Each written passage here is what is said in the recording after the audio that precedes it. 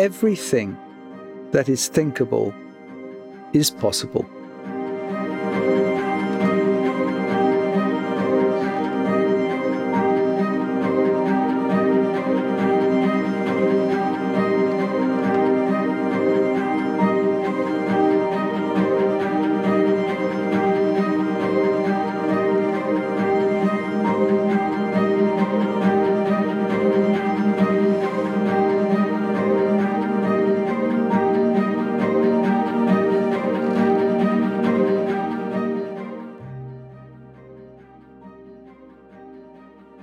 Esmail Gillis here with the newest episode of the Inspirational Leadership Series with Harley Lovegrove on Esmail's World podcast. What is inspirational leadership today? In this episode, Harley Lovegrove and I discuss a deeper understanding of what it is to be a leader and an inspiration to others. And we are going to dive into the second of the 5 elements, emotional intelligence. So, if you want to attract the best stylists available on the market, keep your key stylists in your team and guide your stylists to become the best versions of themselves and understand where inspiring leaders get their vision from and how to find it in the chaos of life, tune in now. Hello Harley, welcome back. It's so nice having you on the show again. Well, thank you. We've all been through some challenging times with the COVID-19. The past months, how are you and how has it been for you? Yeah, I'm surviving. I'm getting through it. I've got used to the sort of a monastic life, and it's given me some opportunities to catch up on a lot of reading, which I've fallen behind on, and it's allowed me to reflect more on various things in more depth than I would normally have time for. So for me personally, it's been fine, and everybody in my family as well. But of course, for some of Bayard's clients, it's been much more difficult, of course. People who are in the service industries, it's been much more difficult for them. But I'm fine and the business is fine, so generally it's all thumbs up. Okay, that's so nice to hear. Thank you so much. I think your book, Inspirational Leadership, has never been so relevant as today with all the challenges we face. Mm-hmm. And I would like to dive in immediately with the second of the 5 essential elements, emotional intelligence. So Harley, you wrote in your book, emotional intelligence is the element that allows us to engage effectively with others. It enables perception and ensures self-control in times of need. Emotional intelligence helps us assess the limits of others and to manage hostile situations.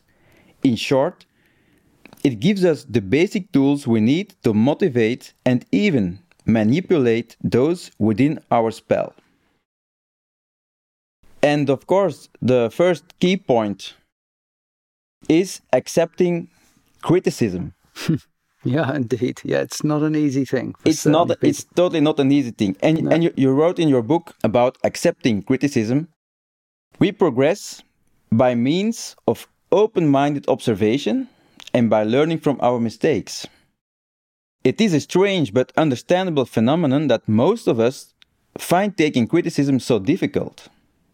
Mankind progresses by means of open-minded observation and learning from its mistakes. And yet, at the personal level, taking criticism is often such a painful experience that we do everything in our powers to avoid it. When someone criticizes us, our first reaction is to see it as some kind of attack, a direct challenge on who we are, on our competence. And yet, criticism gives us the chance to question and improve. And by improving, we become more valuable in both our business and private lives. Because constructive criticism is a gift, we should always be ready to say thank you to the person who gave it to us, even if it is a day or so later. We should do this for 2 reasons. 1, because the giver is the one putting him or herself out and is therefore taking all the risks. And 2, we are the real beneficiary at the end of the day. Look around you and check your friends. family, and colleagues. Which of them is actively seeking feedback and criticism and thereby moving forward with their lives? And which of them is standing still, unwilling to improve and move on? Next, go and take a look in the mirror and ask yourself, how open am I to improve by listening to the criticism of others? When was the last time I actively changed my beliefs or behavior due to criticism from another? So, it's quite a lot, and I would immediately continue because not accepting criticism is kind of a mistake. But why is the mistake? And why do people make it, Harley?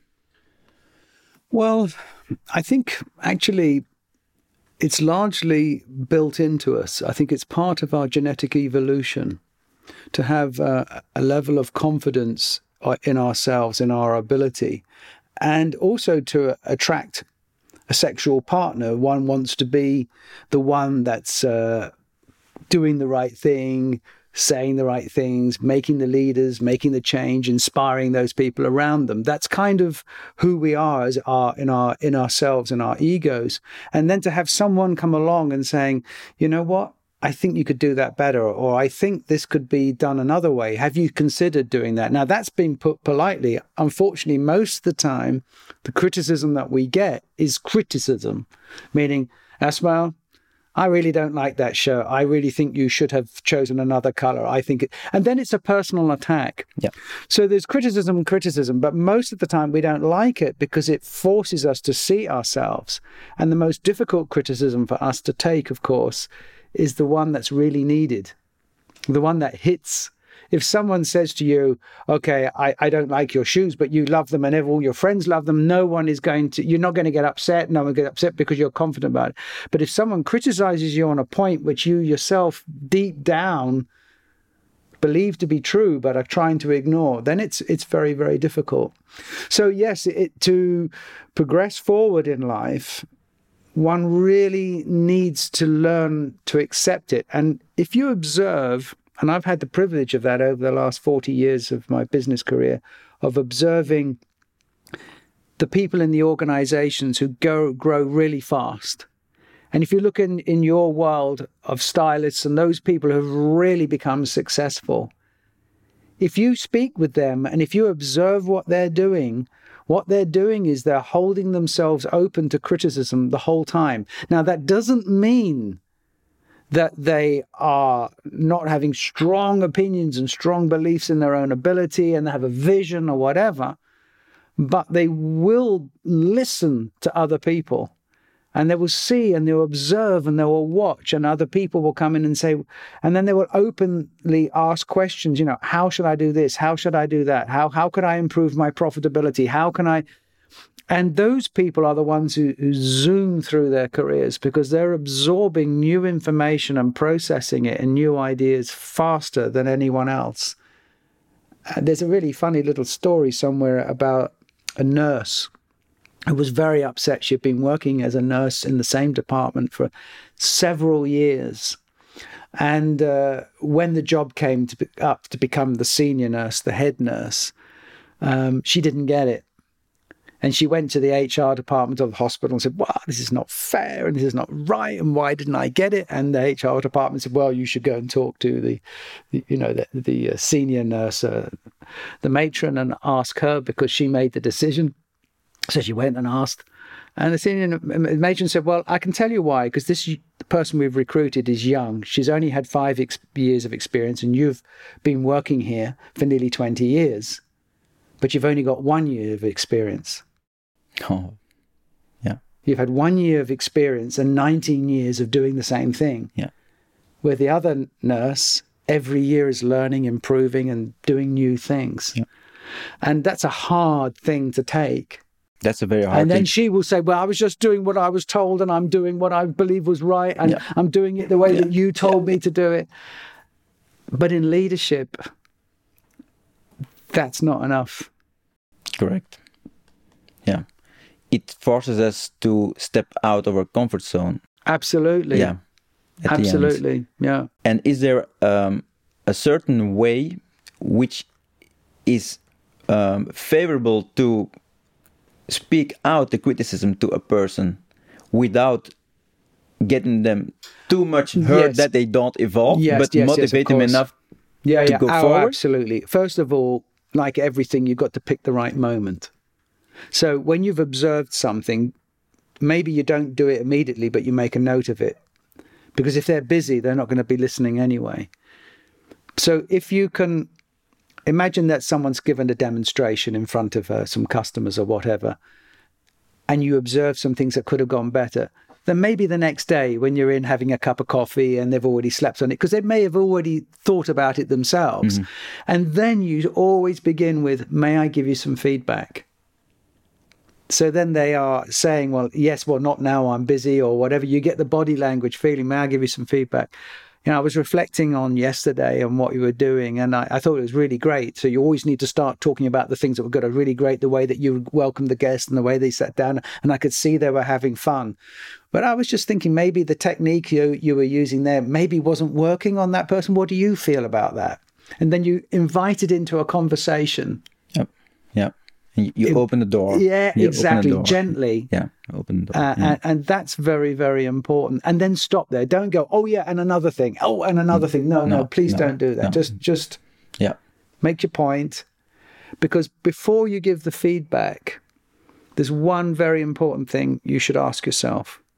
Why am I giving this feedback to the person? Why am I giving this criticism to them? Is it because I'm annoyed and it will make me feel better? Or is it because it will genuinely help them or may genuinely help them advance in their careers and in their lives? Because if it's about making you feel better, then don't do it because you're a leader, you know, and that's not what leaders do. Of course, yeah. But if it's genuinely to help them advance, then do it. And then also think about whether you're the right person to. Because sometimes it's a colleague who can give that feedback better, or the trainee. If they're being mentored by someone in your salon, then discuss it with the mentor and say, well, what do you think? Do you think that was right? And they might say, well, no, I don't agree. Actually, I think the cut was nice. Okay, then you know you have to back off. But on the other hand, they say, yeah, I thought that as well. And you say, well, shall I have a word with them or shall you? No, I will. And that means that the mentor then keeps the role. Yep. And then you keep your role as a leader, guiding the whole team in the right direction. Yes. Because if they have a problem with you, they've gone. If there's a problem with a mentor, you can calm it down with a cup of coffee. Of course, yeah. It's a turnaround, but it's a very good approach and makes very much sense, especially for us in our industry where we work very closely with people, and people need to be proud of the work they're doing. And telling them sometimes they can do better or it didn't work that well, it's very tricky. Yeah. But I mean, if you see that someone's not working to the level that they're normally working, you don't have to criticize the work they're doing. You can just say, look, you know, is everything okay? Is there a problem? You know, is there anything I can help you with? You know, why don't you take a day off or something? You know, you have to really balance that. And this is where emotional intelligence is coming in. And not every one of your employees needs to be treated the same way. Some need to be told bluntly certain things, other things people be hinted at, and other people need to be told outside of the salon. And don't do it when there's an audience, of course, that's an obvious one. Yeah. But so many people just give feedback and criticism without thinking about the place and the location and without asking the golden question, why am I giving this? What effect do I want it to have? I want it to motivate the person. I want them to go to the next level. Then make sure you get the effect you want. It doesn't always go to plan, but at least you need to ask the question. Yeah, then you have already a good start off. Yeah. Okay. To go further, it's also very strong when we continue in the book, and this is the power of a really good story. Oh, yeah. And then you wrote, Harley, don't confuse who you are with who you want to be. Being honest with ourselves can engage and communicate with an honesty that knows no boundaries and wins the trust of others. To communicate well, you need to find a common level of understanding and a reference point of trust. At its highest, most intellectual, it can be a professor sharing knowledge to his or her students. On the lowest level, it can be two people engaged in a physical arm-to-arm combat or a couple making love. However, somewhere between these extremes is the power of a really good story. There is no doubt in my mind that a powerful story can have an enormous impact. For managers, consultants and leaders, it is one of the finest ways of sharing personal vision, beliefs, and insight. And if the story can be reduced to a single line or a slogan, then the chance of it being remembered long after it was originally told will increase dramatically. And here we can see, Harley, how it can blend, because when people, it's always about trust. When you do the communication, it's always about trust. But trust is something you build up. And then I totally agree. You need to have like the same vision. You need to be on the same on the same road together. You need to have the same goals. And the story is something we always use more a bit like being like an attractive character in your team and to your customer. So which tools or insights can help salon owners to create, or salon workers to create a really good story? Yeah, there's a difference between being a storyteller and a story creator. And there is that one area of authenticity. If you've experienced something and you think it's important, it's useful to share it. So you see one of your team having a problem and you say, instead of immediate criticizing, you say, you know what? When I was about 17 and I had my first cut, you can't believe what happened.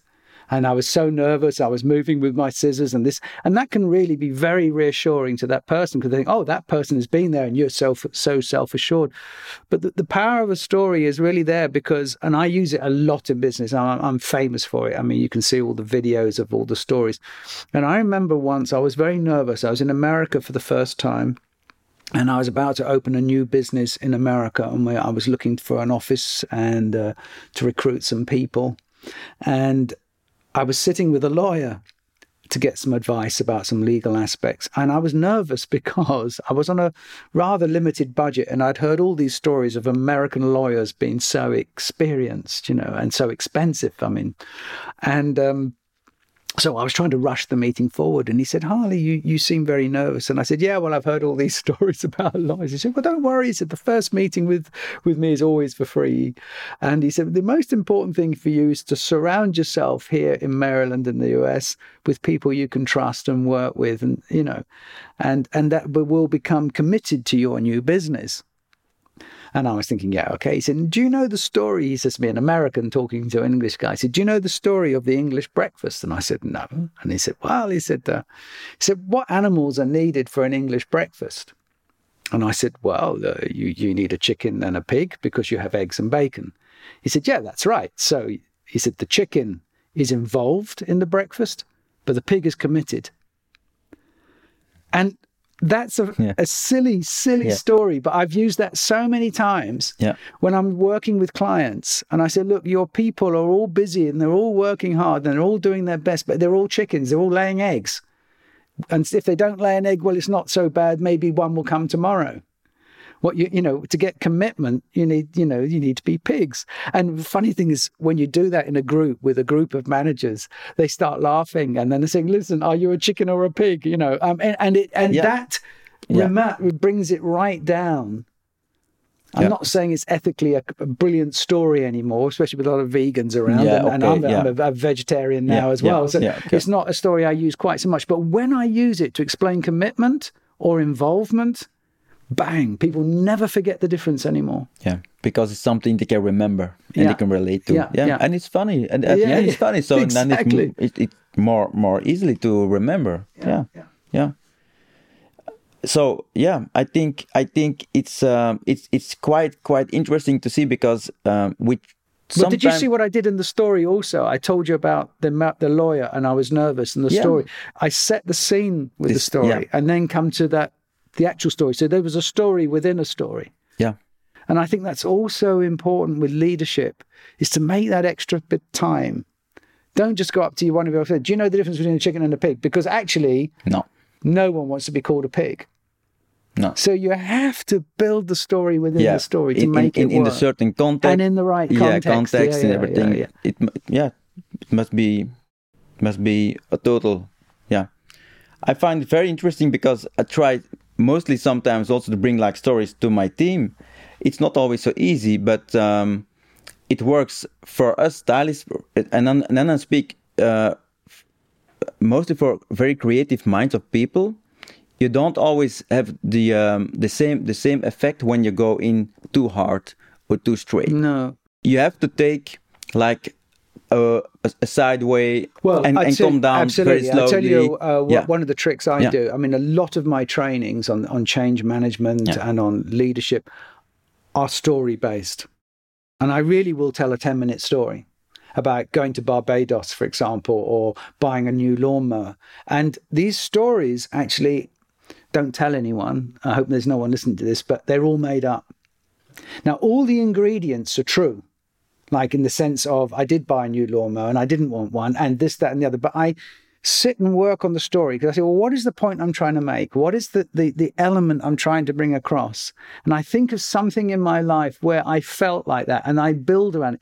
But Esma, I work on it and I work on it and I take all the unnecessary detail out until it's just right. And when I do that in my trainings, wow, you have people laughing and you see them 10 years later and they say, I still remember the Barbados story, you know? Yeah. So, and that's really important. And if you really want to get to that top level of leadership, those stories, you've got to work on them. You can't just ad-lib it. You've got to work it through. And one good way of doing it actually is to talk into your iPhone. And then you listen to it back afterwards and you see there's a lot of this and a lot of that and that goes out and you actually improve it a lot. Yeah, it needs practice. The smartphone recorder is a very useful tool. Yeah. It's all practice also. So you also use certain stories to bring certain messages. Yeah, when they're really important, there's a really important message about, the power of change management or whatever. Yeah, exactly. Yeah. Okay. So when we go further, and then it all falls in like in a puzzle, and then we come to what's in a question. And that topic you wrote, only ask a question if you need to know the answer. Questions for question's sake are pointless unless they are purely a matter of common politeness. There may be no such thing as a stupid question, but there are many tedious ones. And so preparation is key to asking a really useful question. A leader who finds answering questions unbearable, tedious is a person in the wrong job. However, ask any inspirational leader what their secret to success is when it comes down to assessing people or situations, and they will tell you that the answer lies in asking the right question. Questions are a leader's ace, placing card, and therefore need to be deployed very carefully, and nearly always in pairs. The trick is not to focus on what information you want to receive, but on what you will do with it once you have received it. The follow-up question, therefore, should always be considered in advance and deployed accordingly, depending on the answer of the first. So, Harley, I've been taught that if you ask a stupid question, you get a stupid answer. Mm-hmm. And if you ask an interesting question, you get an interesting answer. What's your idea about it? Well, yeah, okay. The point is, again, to ask yourself, why am I asking the question? Okay? Why am I asking this person that question? And what am I going to do with the answer? I'll give you a very typical example. People who are interviewing a new member of staff, and they've got 5 candidates, and the candidate comes in and they ask a question. And what they tend to do is they tend to pick up the CV of the candidate and they ask them questions to test them to see if the CV is correct. Well, that's telling the candidate, in here we don't trust people. In this salon, we don't even know whether we can't trust you. So we're going to ask some questions to see if you really can cut hair, if you really can style this, Okay. So, and then so there's no point asking any question, what month did you leave that salon? Why did you leave it? And why, and all of those questions, they're pointless because they're not going to advance the relationship. You're not going to build trust. So as a leader, I'm thinking, I don't know whether this candidate is great or useless, but I want them to leave this building saying, wow, what a place. I would love to work there. Because then I have a choice of all the candidates. And if I can only take on one and there's 4 leaving, I want them all going away telling their families and friends, I didn't get the job, but wow, it's an amazing place. I'm going to try again next time. Because they are your salespeople. Yes.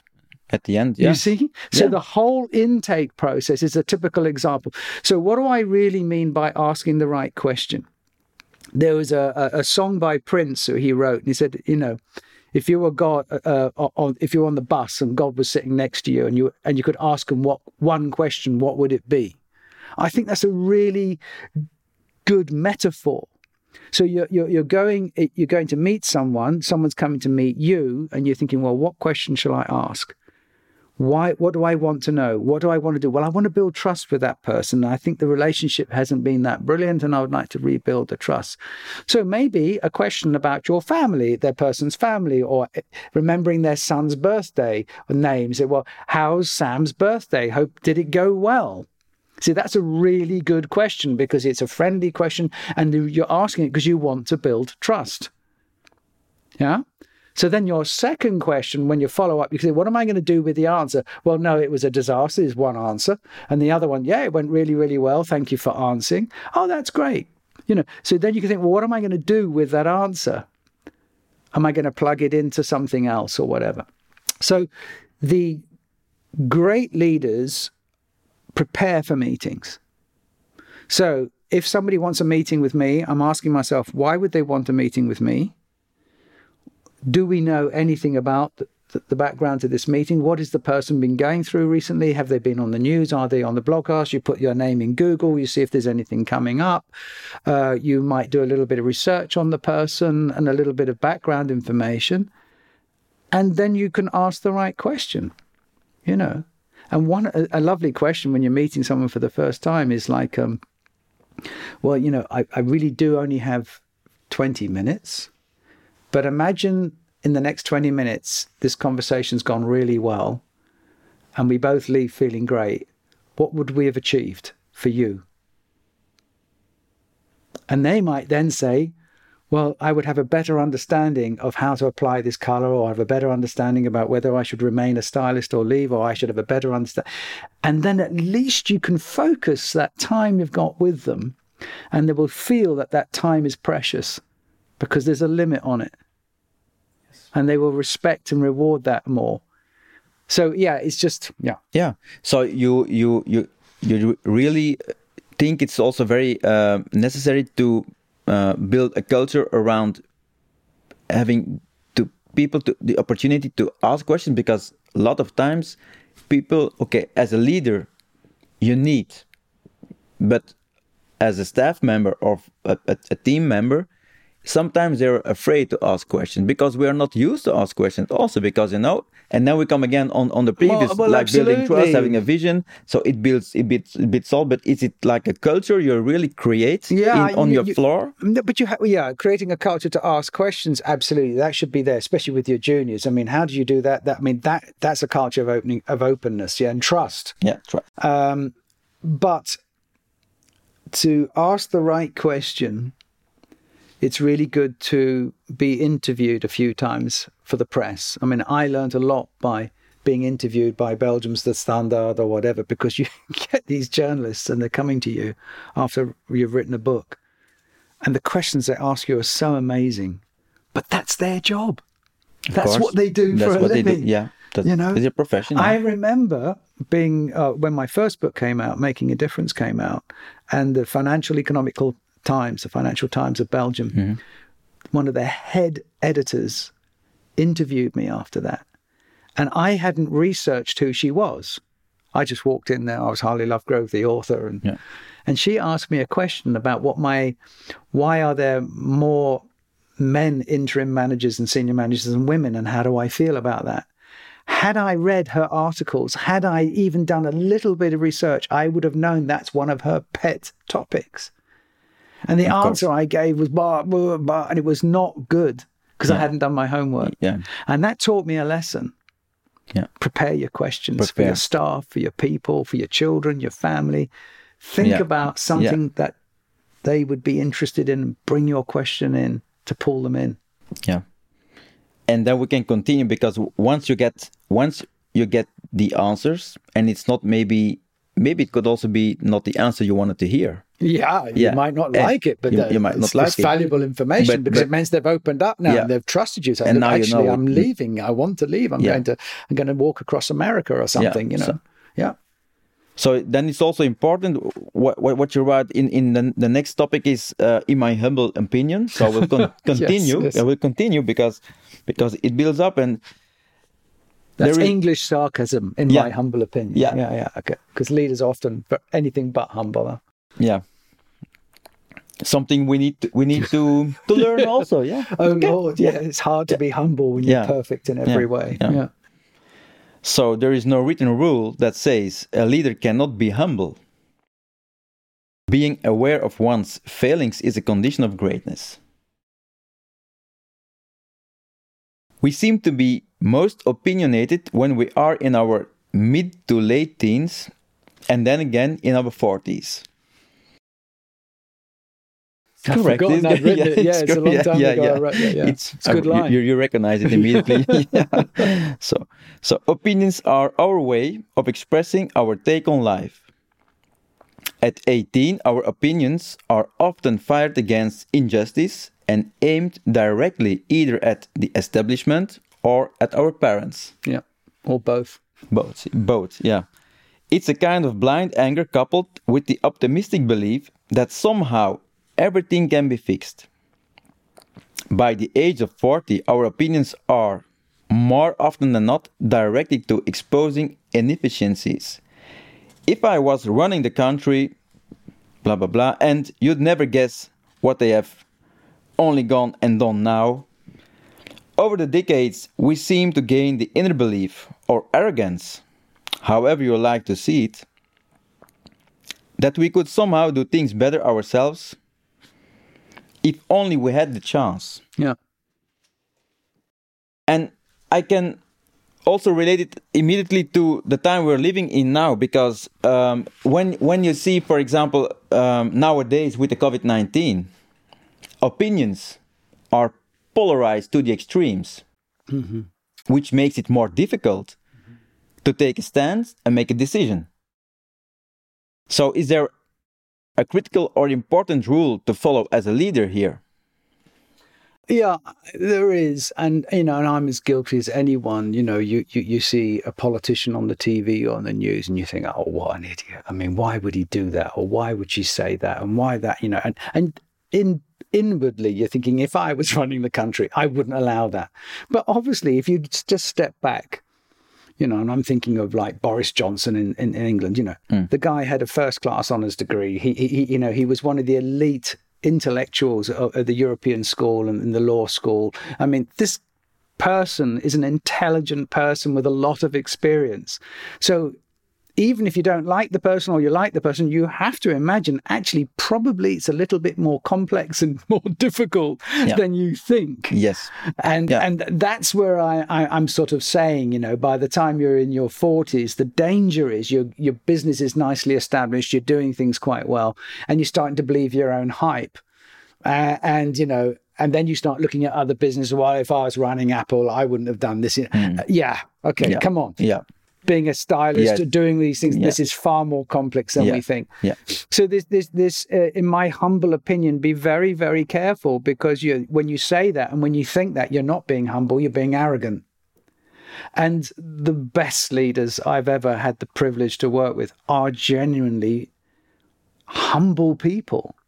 So if they meet a cleaner, if they meet the receptionist in the morning, they will say good morning to them with the most genuine attitude of life, Why shouldn't they? You know, and they are prepared to humble themselves. They are prepared to pick up the piece of paper that's dropped in the reception, which someone else has walked past. And it's a very important element.